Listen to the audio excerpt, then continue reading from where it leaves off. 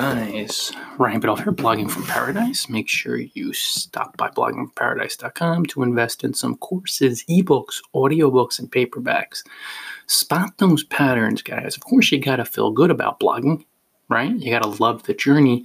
But then as you're being that person who's just having fun doing what you're doing, spot patterns. And one for me is the more short and sweet I keep things, even though sometimes I like to ramble on a little bit and have fun with it, I get more pop. So I'm going to stick to that with the podcasts. Perfect example, yesterday, Listening Surge, doing a 1 minute, 24-second podcast. So we're going to keep it to that.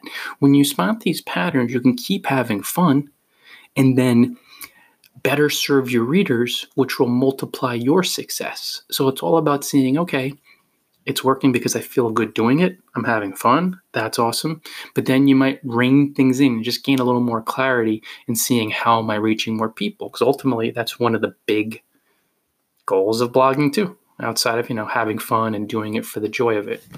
bloggingparadise.com, guys. Buy some stuff today and make sure you share this podcast with your friends, okay? Hit the share buttons, Twitter, Facebook, all that good stuff, as well as my ebooks.